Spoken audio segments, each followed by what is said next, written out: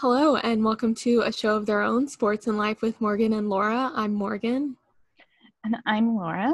And I was telling Morgan just before we started recording that our last episode was titled MLB Just Really Didn't Think About Anything.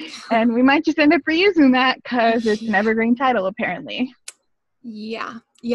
When I talked about that last week and then in the mini episode, I even then I was like, I can't believe they didn't think about half this stuff.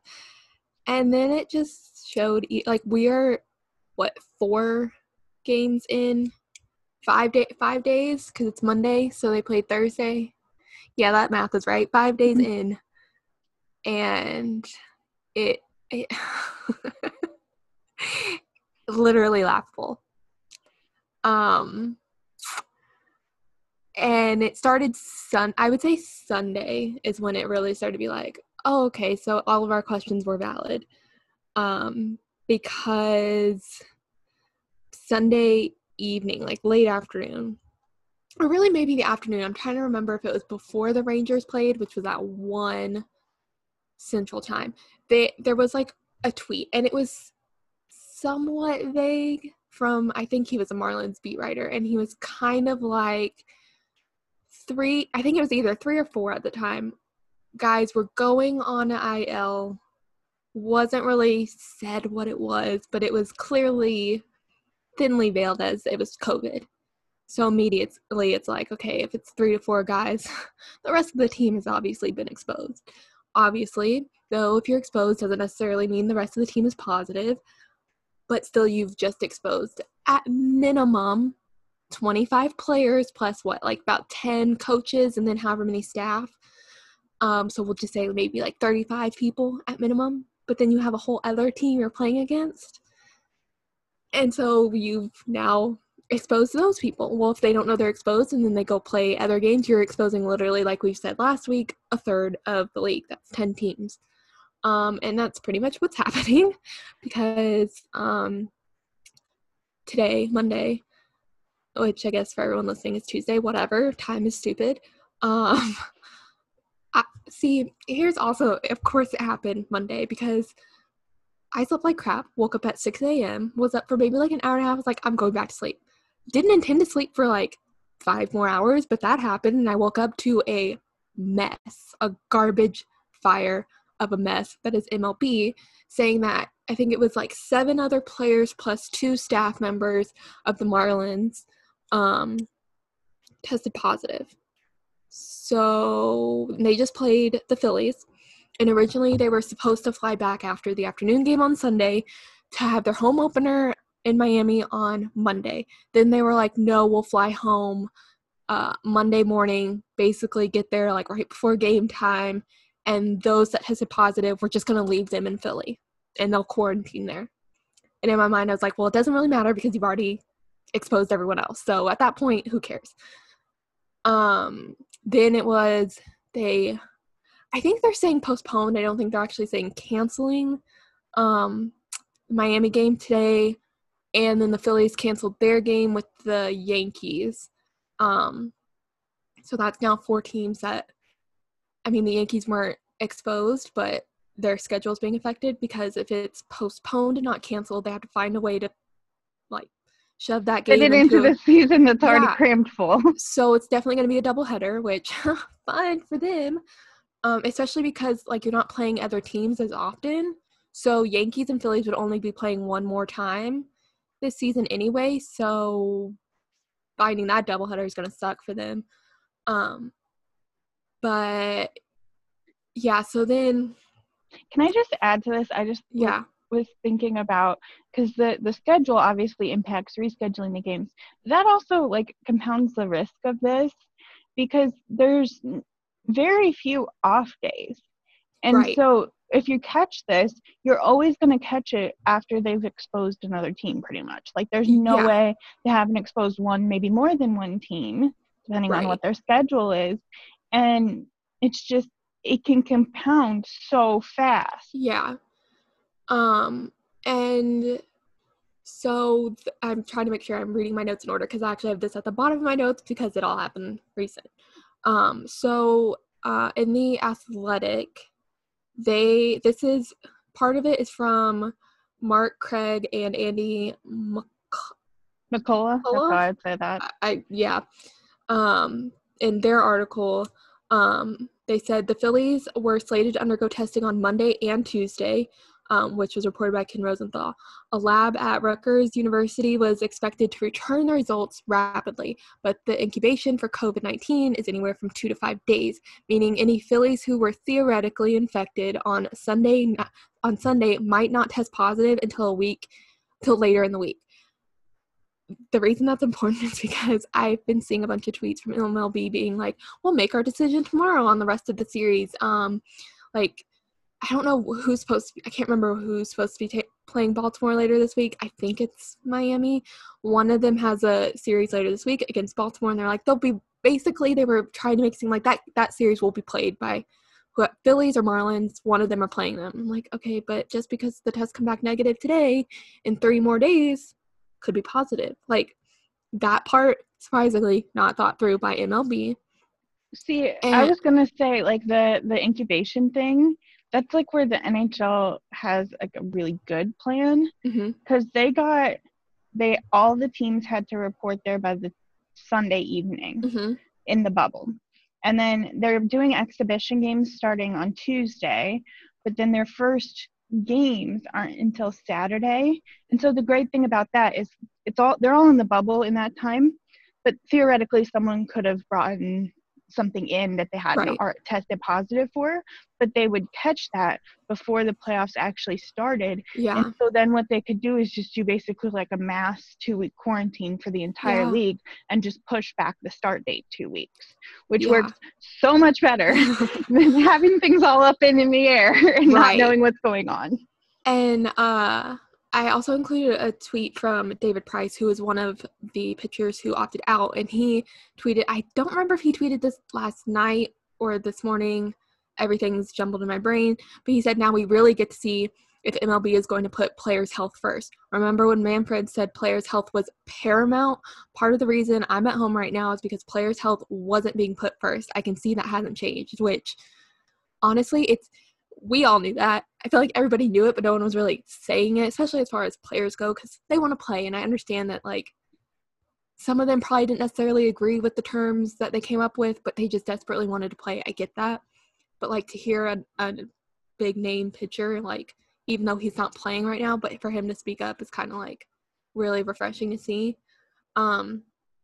Also in Ken Rosenthal and Jason Stark's article, they included Jason Stark also has a podcast for The Athletic, and he had on an epidemiologist at Emory University's Oxford College, Dr. Zachary Binney.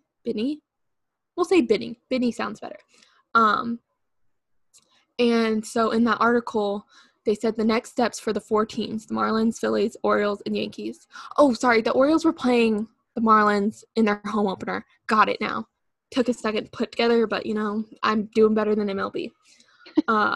So those 4 teams, the next steps remain unclear, obviously. MLB plans to rely on the guidance of its doctors to determine whether the Marlins and Phillies should resume their schedules, which I feel like you don't need doctors to tell you no. Resume their schedules aware that tests of players on those teams over the next few days might not reveal the entirety of the problem.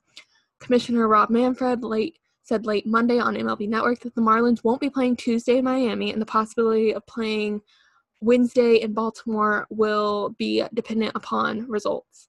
Okay, so now I've got to figure out. They're supposed to play 2 games as their home opener against Baltimore and Miami, then go 2 games in Baltimore. Got it. We're catching up slowly here. But then again, based on the existing literature, the incubation period ranges from 2 to 14 days, like I said. I think it said above 2 to 5 days.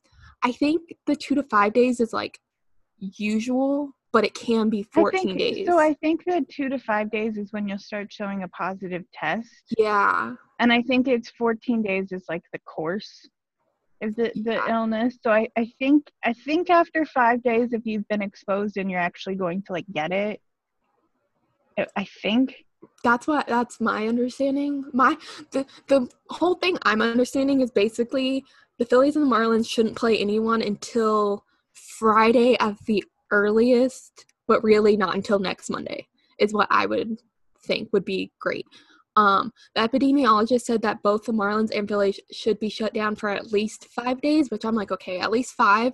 I'll take that over being like, oh, we just waited 1 day and nobody came back positive, so let's play. The one thing that I did like find from, because at first I saw this morning, I was like, oh, MLB's done. We played 1 series and we're gone, done, over with. At least we have hockey.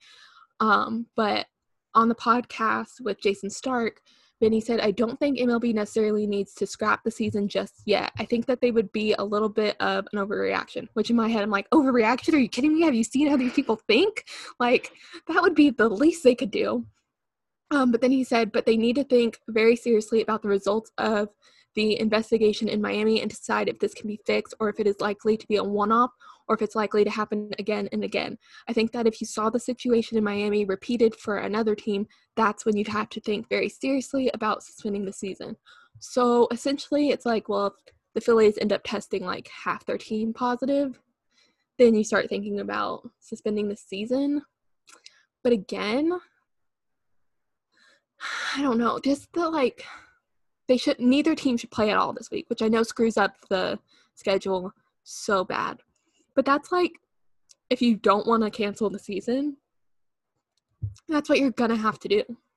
Yeah, and the thing that I think is tough about this is I think the NHL and the NBA and even Major League Soccer and like they have a very like, if this happens, this is what we do. If this happens, this is what we do. If this happens, this is what they do.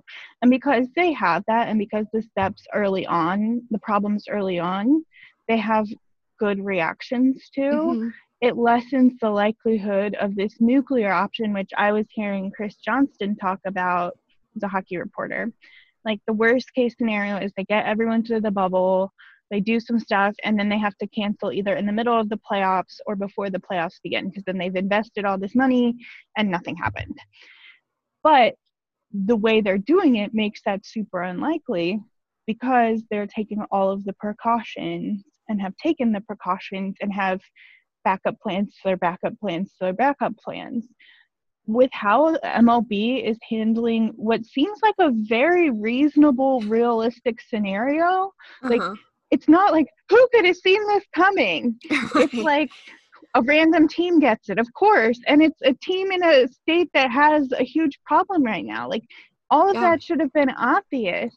Yeah. And the fact that they're like, what are we doing? Like, we're figuring it out on the fly. That's not how you create a season. Like, then future problems are threatened. And then, kind of similar to hockey, I have to think worst case scenario is we shut this down in a couple weeks and there goes. So I also have more quotes from Manfred from today on MLB Network, which y'all, they're something. But it does very much seem like MLB thinks that they have bubbles like NHL and NBA, but they don't. Like in my mind, MLB is like, oh yeah, we're doing a bubble too. Yeah, we have it. We did 10 teams in each division, and they still fly everywhere, but it's a bubble. And I'm like, y'all don't know what bubbles mean, because I really think y'all think y'all have bubbles. Can the players move? Can they go to the grocery store? Can they go home? Okay, then there's no bubble. That's the other thing. Okay, so like you were saying, NHL and NBA all have like their food covered and like all of that, whereas like MLB doesn't. Like they can still get it delivered, but I highly doubt they have any kind of like sanitizing thing going on. Like and the other thing is the masks. A lot of them do really good at wearing the masks. However, it's not consistently wearing them. Like they're constantly pulling them up and down and up and down. And me, I'm like, okay, if you're not gonna wear the mask, fine, just don't keep touching it. Like you're missing the point here. You're not supposed to touch your mask. You either have it on or you have it off. But don't keep moving it back and forth. Because, and even in the dugout, like I thought one of the rules was they were supposed to wear them in the dugout. Not really seeing that a lot. I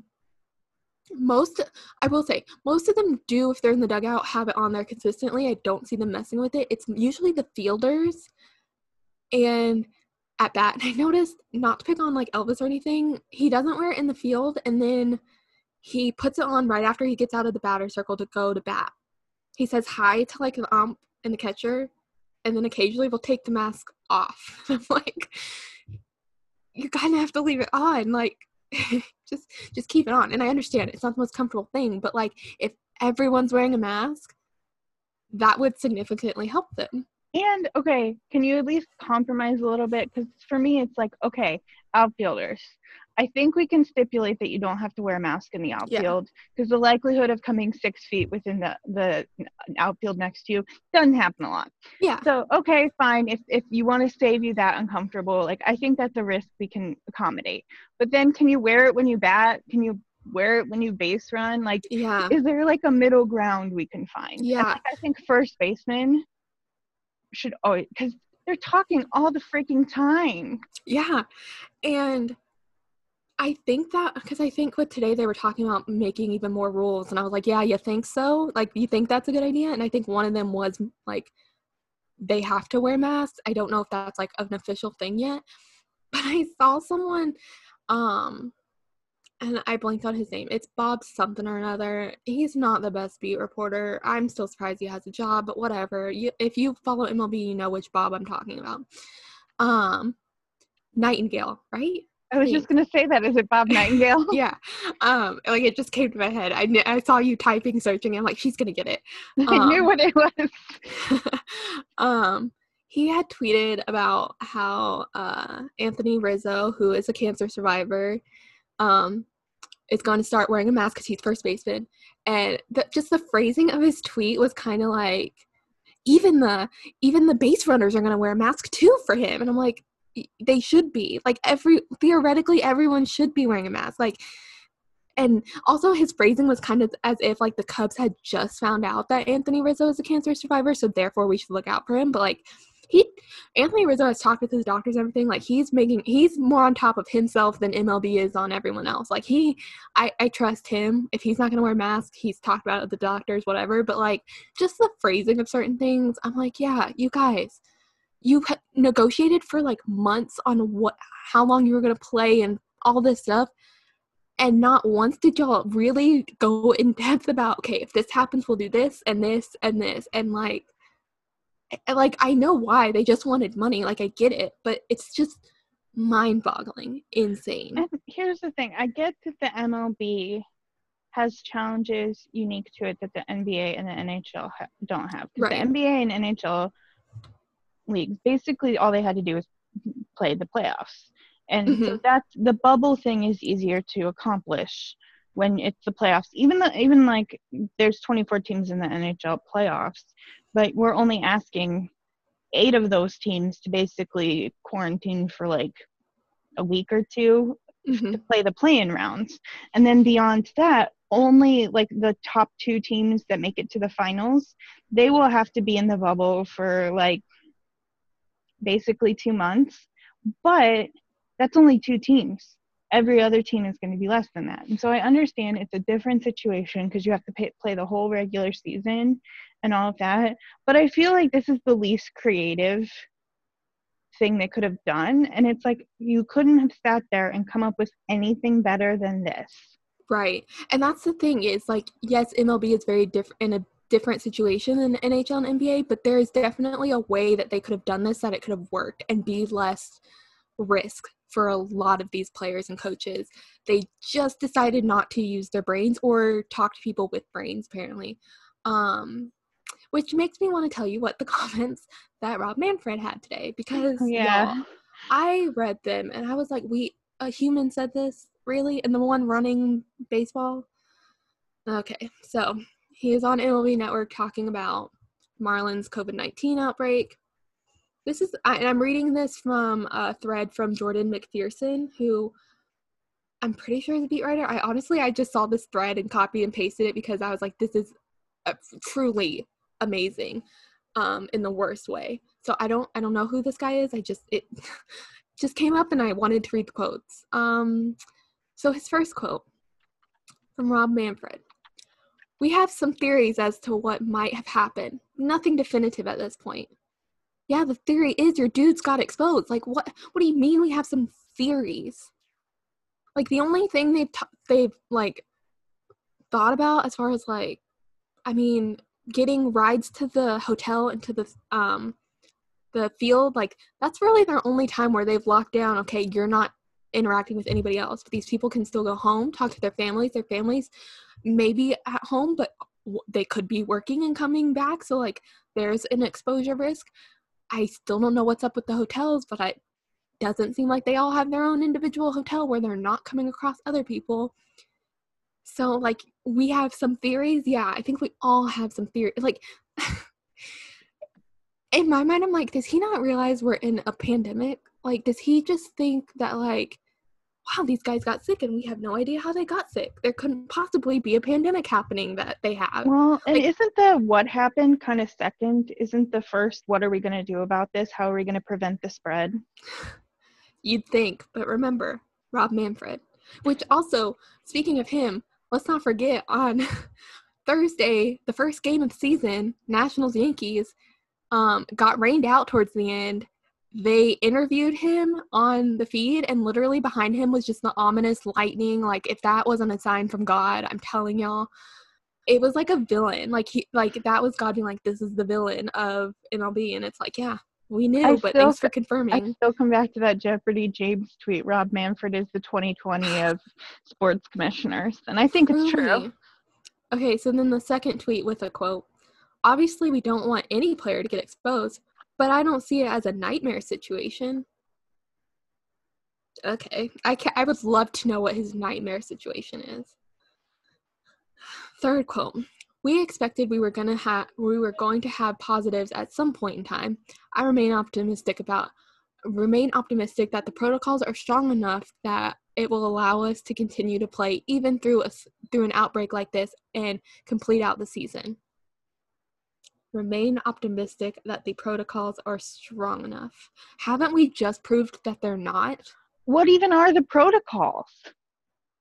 Like the NHL and the NBA, they have like hundreds of page documents listing like, here are the testing protocols and here are all the rules and here's all the things about being in the bubble that you can and can't do. What are the protocols, the MLB? NHL players got like a 60-page packet on like rules in the bubble. I haven't seen like, there's not been one thing I've seen from MLB like they got 1 page of rules. So just as like a comparison, Zdeno Chara, who's like 42 years old, that's not relevant to the story, but there you go, for the Boston Bruins, he did not participate in practice today and just stayed in his hotel room. Why was that? Because his results weren't back yet. It's not even, and I think they eventually came back negative. And they didn't suspect him of having it. He had no known exposure. They just didn't have the results. And they're like, can't risk it. Nope, stay in your hotel room. And see, the thing is, I had also, and I know I mentioned this in last week's episode, thought MLB was testing daily. They're testing every 2 days. Which I don't know if that means every other day or there's literally 2 days between the first testing and the next testing. So I feel like that's also an issue because in those 2 days, someone could be positive and you not know it. And especially with the frequency with which they're playing. Yes. So the NHL is playing, all the teams play every other day. And so depending on how fast you can get the results, you can actually make it kind of work with your schedule and make it make sense. Right. A little bit more. I still think daily testing makes sense, and I believe that's what the NHL is doing anyways. But I can at least entertain the argument for the NHL. But MLB is practically playing daily. Yeah, and the only way I could see really of this working without it like completely just ruining the season, if MLB went from like 60 games down to 50. So then that way you can rework like this week of games for the Phillies, Marlins, Yankees, and Orioles so that you can restructure those games to at the end of the season and basically just move this week on to the end and just go with it that way, which I know like they spent freaking 3 months trying to get just back to the 60 games, which was what proposed back in March. So like taking off 10 games isn't as easy as just saying let's do that, but it should be. But like, y'all, that that was less than 24 hours of notes. Like, I still have stuff from, like, Thursday, and that's basically my rant, by the way, because Jesus, like, I was so excited to talk about baseball this episode. Like, what was it, like Thursday morning? I was like, man, next episode we're going to talk about baseball. It's going to be so much fun. And I started writing my notes on Thursday, and as the days went on, I was like, these notes are getting worse and worse. Well, and we have to kind of, I guess, for pun intended, inside baseball here.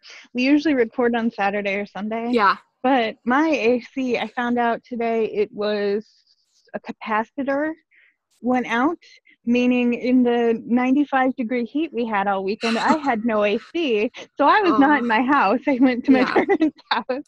So we couldn't record, and it was like, oh. And it ended up being a good and a bad thing, because instead of more good news, it's like, well, we have a lot of breaking news, but just none of it's good. I know, it kind of, like, part of me this morning was like, okay, we would have recorded Saturday morning, posted it today, but it would have been posted, like, right as everything was happening with MLB. So, like, maybe the universe was somewhat on our side in, like, a mean way. It worked out. But the other thing that I wanted to talk about, which I thought this was going to be the thing I talked about most, which would be my rant, was the opening day. I don't know if you want to call it, like, rituals or whatever, but they did every team, and it was only on opening day. I thought they were going to do it for at least opening series. Every player could put either both or one, or I guess neither if they really wanted to, patches on their sleeve. One said, I think it either said BLM or Black Lives Matter. It was, I can't remember if it was fully typed out or just 3 letters. And then the other one said United for Change, I believe. So those patches could be on everyone's jersey. Again, I thought it was going to be on the whole series, but apparently it was only the first game each team played. Pre-game stuff on opening day is always, like, a big deal. Everyone gets called out onto the foul lines. Everyone gets introduced. Usually, you get fly paths and fireworks and stuff. Obviously, not this year. But before every game, they did a video with well, I don't know if it was video because it played in the stadium, but I don't think it actually showed anything on our screens. I'm pretty sure I just saw the field and the players the whole time, with Morgan Freeman talking, which it was a nice, I want to say video, but I guess audio. And they had a black ribbon that went from, I believe, foul post to foul post, and all the players held it. I think it was during the Morgan Freeman speech thing. That was when everyone was quote unquote allowed to kneel. I'm going to say it that way because it was very, like, performative allies, because it was before the anthem.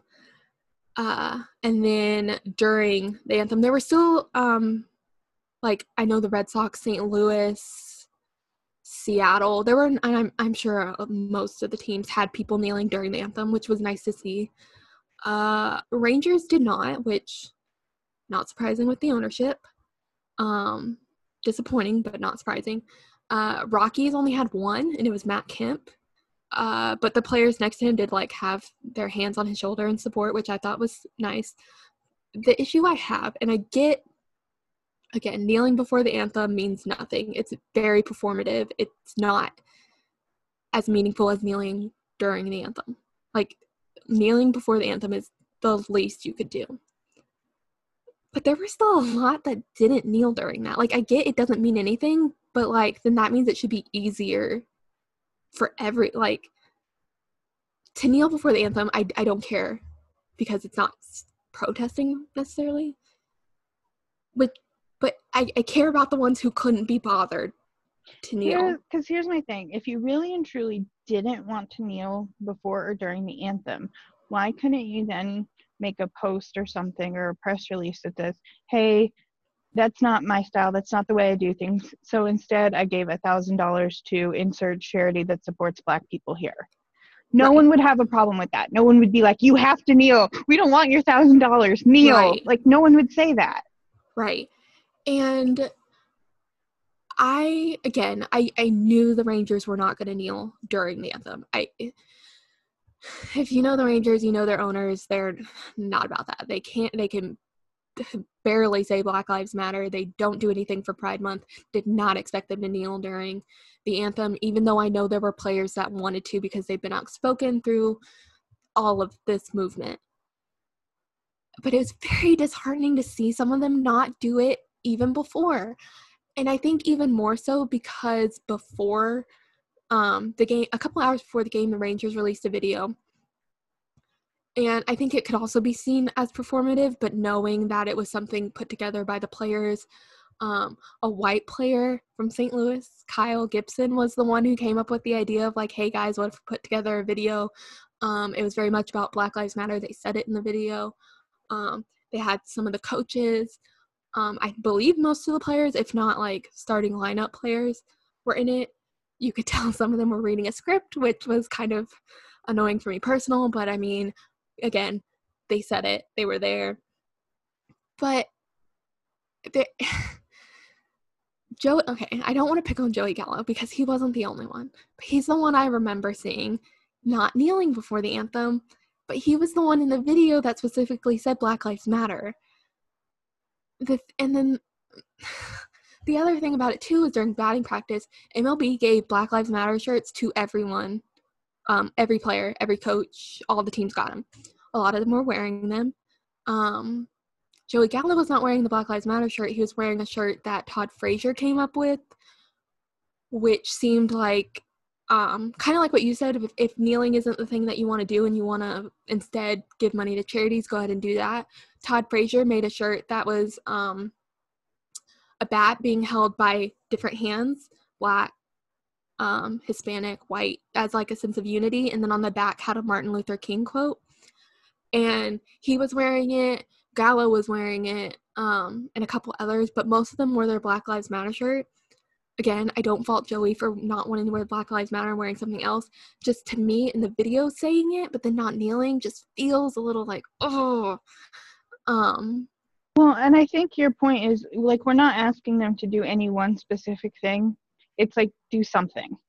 Right. And I know the video is something. It's just, to me, I'm like, if you can't kneel before the anthem, then what really is your, like, again, kneeling before the anthem means nothing. But if you can't even be bothered to do that, then it's just, it makes me confused at what you really believe in. And I know that's probably not fair because they've been outspoken in other ways, but that's just how it comes off. So maybe that's not what they mean, but the optics aren't great. I also would like to point out that when the Rangers posted on their Instagram the carousel of players wearing Black Lives Matter shirts, instead of the main photo being the Black Lives Matter shirt, it was the other shirt that Todd Frazier came up with, which also feels a little very pointed that they did it that way, but it is what it is. I do understand certain players do not want to upset ownership because they don't have their big contracts yet. They're not guaranteed money. They don't want to lose their spot that they just got. I totally get it. But there are certain things where I'm like, just like the kneeling before the anthem. I get if you don't want to be the only one kneeling during, but before the anthem, I would say half the team was kneeling, over half the team. At least the people, literally people on either side of Joey Gallo were kneeling. So in that part, I'm like, just do it. You're comfortable. You're safe. You're not. Your manager did it. Your coaches did it. Like, and there were a couple coaches that also didn't kneel. Then I'm not trying to pick on Joey because he wasn't the only one not kneeling. He's just the one that stuck out to me when going down the line. And I actually heard this when I hear Mets fans talk about their disaster of a team. They say, like, in the end, it all comes back to ownerships, and the ownership are cheap and bad and whatever. But that doesn't mean that there isn't accountability down the line. And I think that's kind of your point, is in the end, ownership, upper level management, they set the tone, and it's not a great one, but that doesn't mean that there aren't issues further down. Yeah. And then it kind of also, like I mentioned before, the patches, only using those game one and not the rest of the weekend, felt very performative. But I have seen a lot of the players wear the shirts more and actually like post them on their own feed which I kind of respect more than just the team doing it. Because if the team does it, it's like, well, they did it because all the other teams are doing it. But like when a player, like Willie Calhoun posted it, and I really appreciated that. I really want to go look through the video because I kind of feel bad for just calling out Joey, but the point, we get what you're saying. Yeah. Levi Weaver, 32 Ethos, Rangers athletic beat writer, has a whole video on his account through binoculars going down the row of showing who kneeled in that. So if you want to see who did and who didn't, that's on his account. I feel like of like the ranty part, that's like I'm done with mostly ranting about MLB. There are just some things of like dumb things, like the Blue Jays finally found a home. And it was announced on opening day. And it was the home we all thought it was going to be. Like everyone knew what it was, and before the MLB knew. It was Buffalo, which was their worst case scenario plan. And they won't be able to play a home series until August 11th. So they're supposed to play a home series against the Phillies, but they're going to play it at the Phillies. But they'll be the home team, meaning they'll bat last. So will they get the home dugout? Oh, I want to know that. I didn't think about that. Probably not, because that'll be the one time they actually think about COVID, and they don't want players to be on either clubhouse. Yeah, it makes more sense that way. But then again, maybe they won't think about that, and they'll be like, sure, do it. Yeah, I know for the NHL, they're like taking a lot of steps to make it not Edmonton and Toronto. Yeah. So like covering up stuff, which that makes sense. The ice and everything is generic branded, but then also like for the practices, the Leafs don't get their locker room, like their main locker room. Okay. Just as that makes sense. A thing, but they're also all in a bubble. Yeah. So it kind of doesn't matter. Yeah. Also, speaking of MLB not thinking through things, literally they started talking about expanding playoffs less than 24 hours before the season started. And they had to decide on it before first pitch of the first game of the season. And when I looked at the clock, it was 4:30 my time, which means an hour and a half-ish before they had to make the final decision, and it was still being approved by ownership on expanding playoffs. And the tweet that I saw that confirmed they were doing it, I didn't see that until after the first game. They're expanding playoffs, so that means I think they cheated and got the idea from NHL, but whatever. First and second place teams of every division will be in the playoffs, along with 2 wildcard teams from each league. The wildcard game, instead of sudden death, will be a 3-game series, which that's the one part of this playoffs that I hope they keep for years to come, because this expanded playoffs thing is just for 2020. It's not for future seasons. What I thought was interesting is that it means, let's say every series goes the full 3 games, 5 games, 7 games. We could have potentially 65 playoff games, which I don't know if I did my math right, because this seems too high too, which in a normal season, if that were to happen, there'd be 47 playoff games, but that seems like too many for a normal season too, so maybe my math is wrong. But the 65 playoff game potential, like, I'm already exhausted. We would have more playoff games than we would regular season games. Okay. If every series went full length. I'm prepared to be exhausted soon, because they're starting exhibition games for hockey tomorrow, and they have Tuesday, Wednesday, Thursday. Friday they have off, and then Saturday is the start. And it is going to get insane really fast, because on days where they're booked solid, basically, I believe it's like 11, 1, 3, 5, 7, 9 Central Time. There's a game at all of those intervals, either on the West or the East, because I can't wait. It's going to be so weird, because it's 12, 4, and 8, but it's 12, 4, and 8 Eastern Time, and then 12, 4, and 8 Mountain Time. So it creates this like 2-hour block. I love it. And we can keep this a secret. It's just between us listeners here. My Penguins play tomorrow. Their only exhibition game at 3 p.m. And I may or may not work till 4. So the last hour may happen upstairs. We won't tell. Yeah, all good. One more somewhat ranty, not really ranty, but I'm saving my would-be. It was gonna be my rave until I had a different rave, so I'm saving that as my last bullet point. But the second to last thing, MLB, and I swear they announced this on Thursday too. Like, they announced everything like the day the season's gonna start, and it's like, y'all really just last minute stuff here.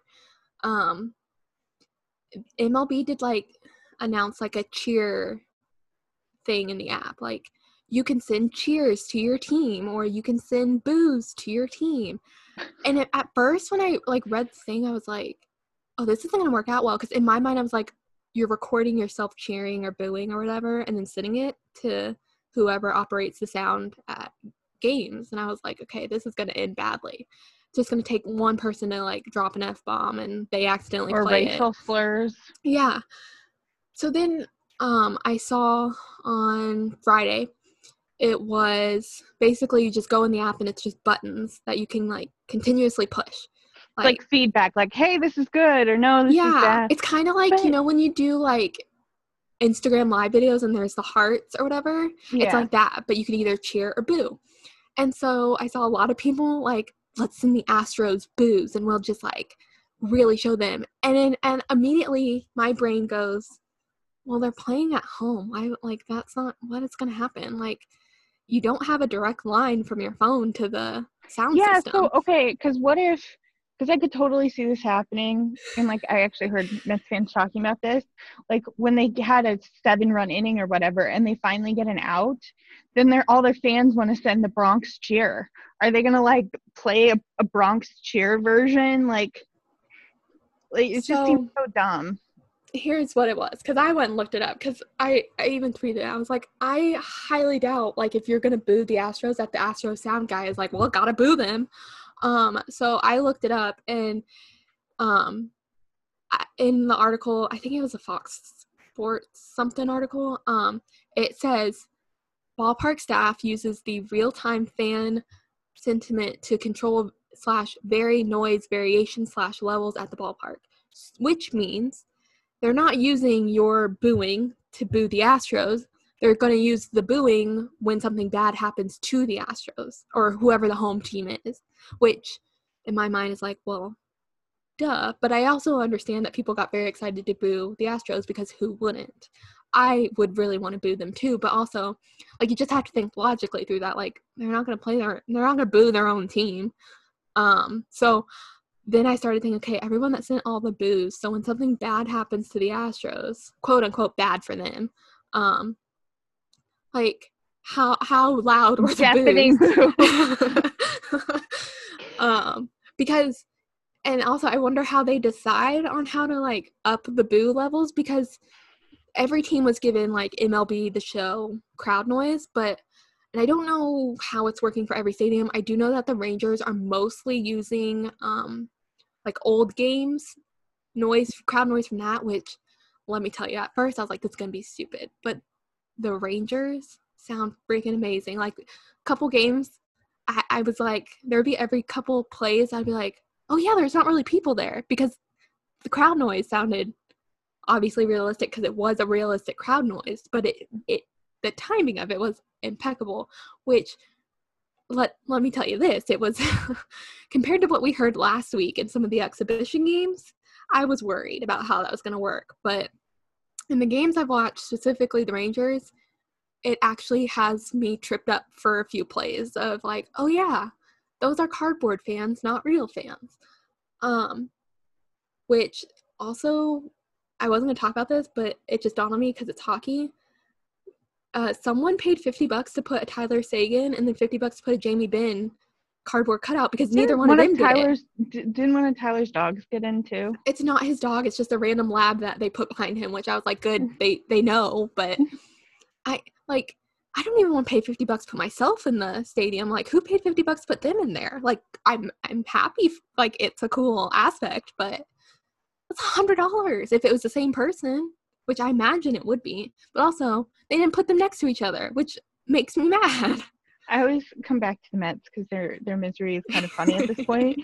Someone was saying when it was like 12-1 or whatever, can we put a cutout into pitch? Like, at that point, how bad can it be?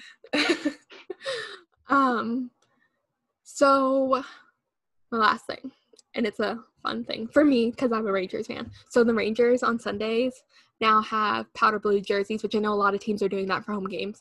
But the Rangers powder blues are just, I freaking love those things. I know they kind of somewhat look like pajamas because of the matching tops and bottoms. And I'm usually, like, I haven't been the biggest powder blue fan. Like, I know a lot of people are like, when are we going to get powder blues? Blah, blah, blah. And I'm kind of like, eh. But look, they made the right choice making Joey Gallo debut those things back in December, January, whenever that was. And then the fact that he was the first person to hit a home run in the new ballpark in those uniforms, how can you not love them? But also, specifically, I want to talk about Jesse Chavez for the Rangers, who has platinum blonde hair this year. And something about, even though you can only see part of it because he's wearing a hat, but that hair with those uniforms are a sight to behold. Now, is Jesse Chavez the one with, like, the glasses? Yes. Okay, because he used to play for the Cubs. Yes. And I don't know what it is about his haircut, but seeing the hat on, his hair reminds me of, like, not a lion's mane, a horse's mane, which works because of the Rangers mascot. But just something about the powder blues, his, like, bleach white blonde hair, it's almost majestic. I don't know what it is. It looks good. And he's a great pitcher, so that makes it even better. You can really, truly appreciate it. Which is really the only happy thing I have to talk about this week. So do we want to go on to the NHL? Yes, we talked a lot about the bubble stuff, so let's talk about the exciting stuff that happened. Yes. We have a name for the franchise in Seattle, and it is the Kraken, which is like a mythical creature, squid type thing. And it was either that or the Sockeyes were the two really common suggestions that I'd heard. Sockeyes? Like the fish. I think partly because it's alliterative and it's also like a big thing in Seattle. I'm glad they didn't go with it. Yeah, it's kind of like I like the Kraken better. And the other thing, like, the name is whatever. The jerseys are fire. They are so good. And I love that they went for, like, different colors. They aren't trying to do, like, red, white, and blue or something black and yellow, something that's really been done. It's so cool. So good. And there's, like, a little hint of red. It's just perfect. And it's like the Golden Knights did this too when they just came out with a modern design, which I'm like, I think that's good. Like, I think it's dumb when people think that new teams should, like, respect tradition or whatever, because it just looks like you've done a bad copy of what everyone else already did. And I did see a few people saying, like, instead of red, they should have used green, so then it fits in with, like, Seattle Mariners and Seahawks. I don't like when all the teams have the same colors. I mean, I like it for, like, Pittsburgh, because black and yellow isn't something used at a lot of teams, so it works. And it's, like, the exact colors. Yeah. The thing I like about Seattle's is it, like, all of the colors, like, the jerseys could be worn together, and it, like, goes. Like, if you had a family photo and each person was wearing a different jersey, it would work. It's not going to clash, but they're not, like, too close where it's like, why aren't they matching, and they aren't exactly matching. Like, I think it works. Yeah. The other thing about, first of all, whoever does the marketing for that team deserves a raise. That video that they had, I think it was when, like, announcing the name, was so, like, I was entranced by it. Like, it was so beautiful. Like, the mix of hockey and then, like, the ocean and fishing, I guess. I don't know. It instantly got me excited for them, and they're not even playing this year yet. Their secondary logo, the hook with the Space Needle. Yeah. Brilliant. I almost wish that was their main logo. But think of how many shirts they're going to sell with just that logo on it. I know. I did see someone today posted on Twitter, like, a mashup of the main logo and the secondary logo, which I was like, would look cool, but I feel like the hook part was a little too. Is it called a hook? Why does that sound like the wrong Anchor? word? Thank you. I kept saying hook. I was like, it's I knew not what hook. You meant. There's a different word for it. But yeah, the anchor with the main logo, and it looked too busy to me. I was like, if they just take the anchor part off and just use a space needle with the S, I'll post it on our Twitter. But the colors with the logo, so nice. Did you see their Twitter bio? Yeah, like deciding which of your players to steal. I was like offended, but also like that's a good. I feel like they're gonna rival the Hurricanes. Did you see the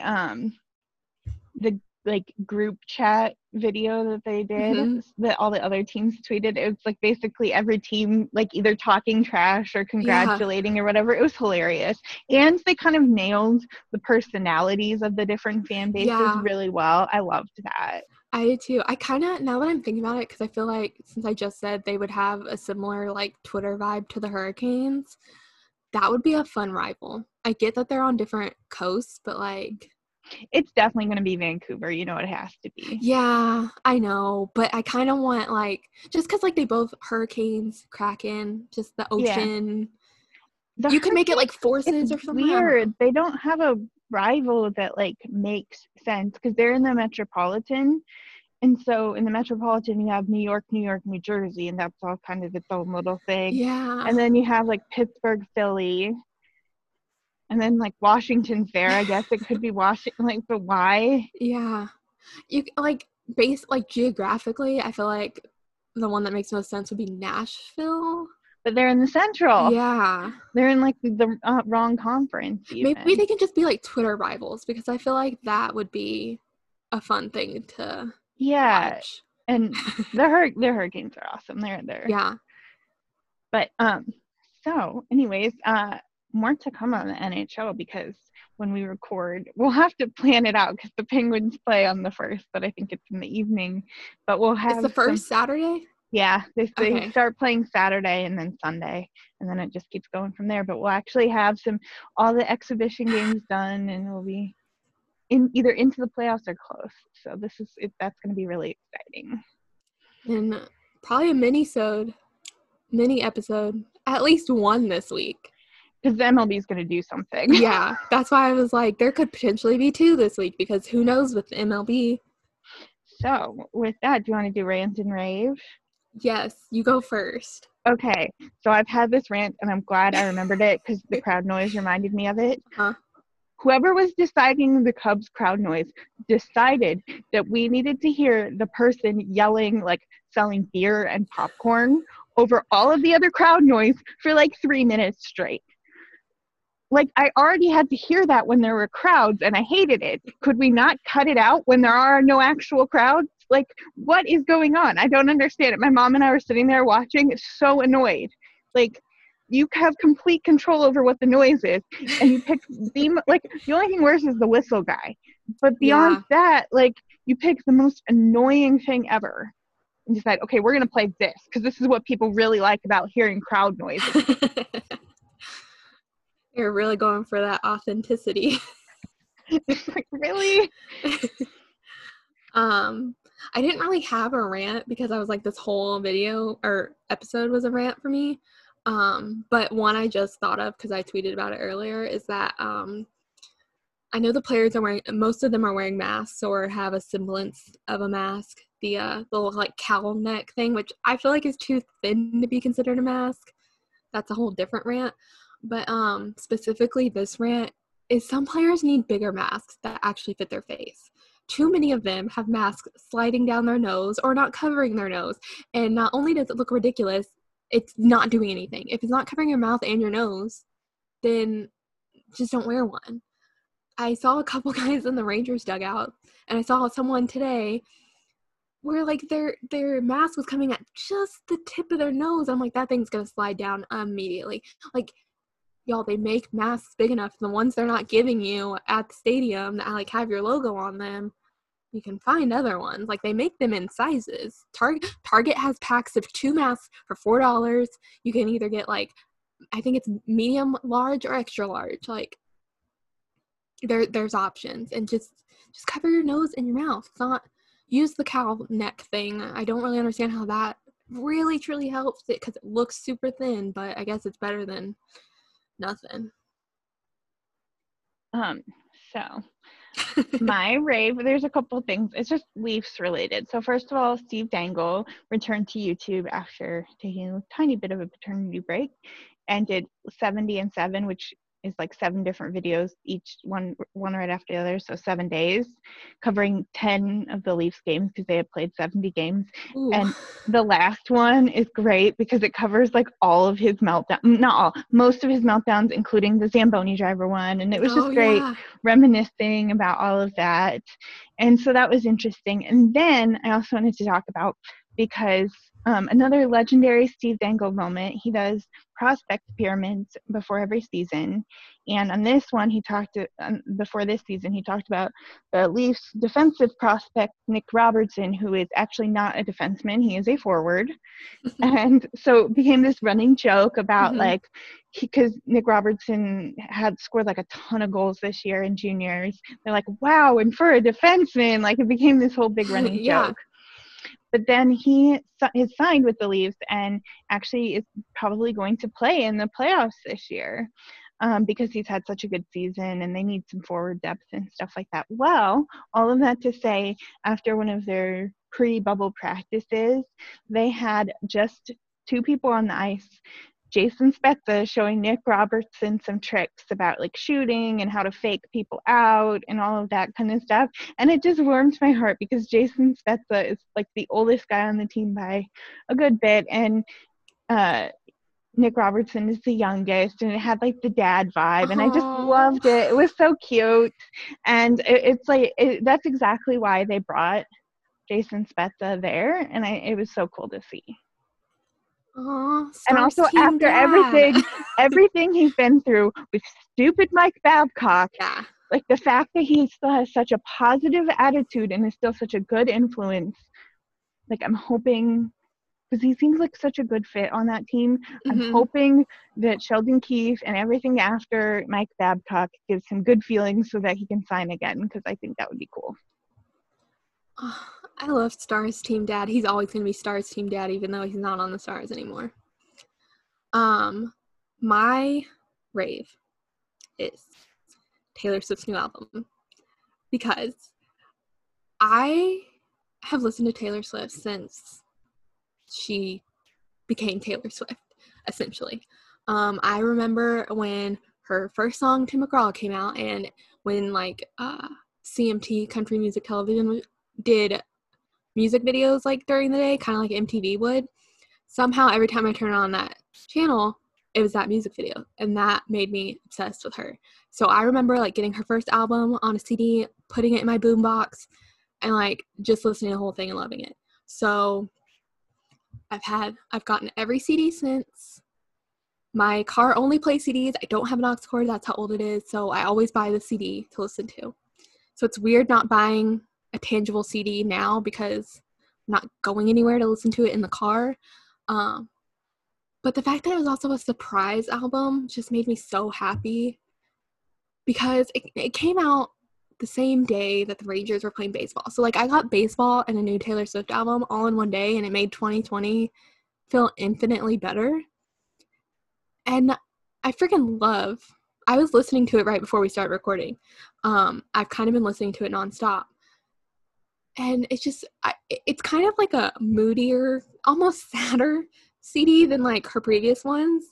But at the same time, to me, it has like a very like cozy, like I wish it was fall outside kind of vibe.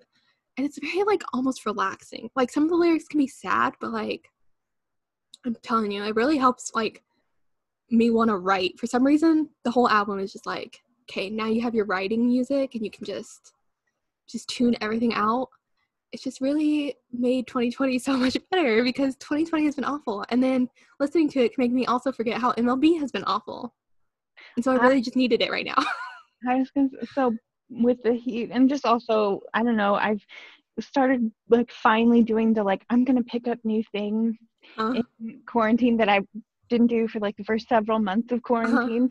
And so now I can actually, like, if I remember the last couple formulas, because there's a little harder, I can solve a Rubik's Cube in like 6 minutes.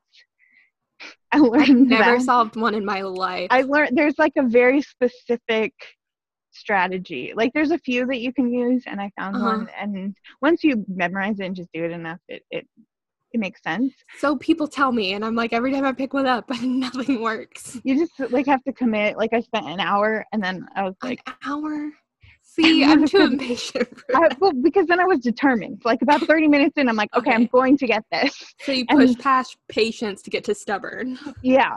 And then I read all of The Devil in the White City, which is that's been on my reading list since like so good junior year of high school, because my English teacher was reading it and she loved it, and then I just never read it. If you like Dateline, Criminal Minds, that sort of thing, which I know you do, it's like a good real life book version of that. There's another part of it that's all about like the planning of the World's Fair, but that's fascinating too, because there's like all kinds of people and stuff that happen there that like I never knew happened.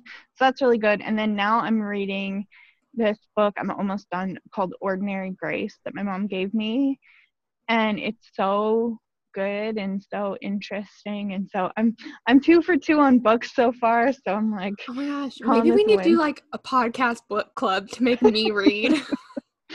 Because I have so many books that I just like I want to read, but like I just don't. Like instead of writer's block, I have reader's block. Like I want to read, I just don't. Yeah, and that was another thing where it's like I just sat outside sometimes, like I'm gonna read the first few chapters, and then I was invested, and then I think what I decided I needed is like I can't handle a slow burn book right now. I need like something that has like grips me right away. Yeah, and I think that's probably why this is like a book therapy session. I think we're getting to the root of why I haven't started reading, is that like I'm afraid it's going to start off slow and it won't grab me right away, that I won't want to finish it. That is not Devil in the White City. Okay, good to know. It builds, but you're hooked pretty early on. Okay, good to know. He's a really good writer. Podcast book club. We might have to look into that. Give you recommendations and stuff. Well, especially if the MLB season is just not going to happen. The only thing that like has me like, if MLB doesn't continue, fine, I don't care, is that I know there's going to be hockey. That's the only reason. If I didn't have hockey to look forward to, I'd be really more upset. And see, you guys are good because you just have some like round robin playing games, so you can watch it and have all the joy, but not be so worried. Like I could legitimately only have a 5-game series, but I have confidence. I'm trying to. Who are they playing? The Canadians, and like the Penguins got the most jobbed by this format, because we had a 99% chance of making the playoffs, and the Canadians had a 1%.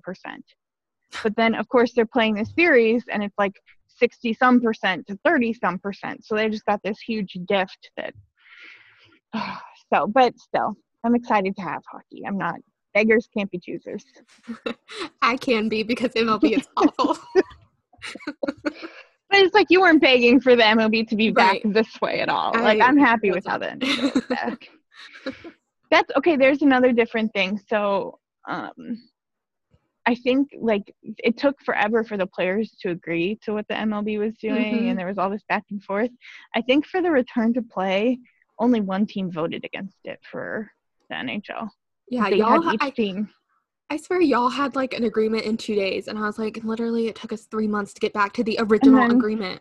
They had the like agreement, like this is what we're going to do when we come back, and then when it was time to actually come back, not only did they have we're going to come back, but they also baked into it a 6-year collective bargaining agreement. Yeah. And it passed with like 78% of the vote, which is quite a lot really for a 6-year CBA. And it's like, yay, no more lockouts for 6 years. And every day the MLB gets closer and closer to their next one. And we get to go to the Olympics. So in 2 years, we'll actually have NHL players at the Olympics. So all good. With that, I guess we kind of went off the rails at the end, but that's the show. That's what it's all about. We will see you guys next week when who knows what the heck's going on with the world. So see you then. Bye, guys.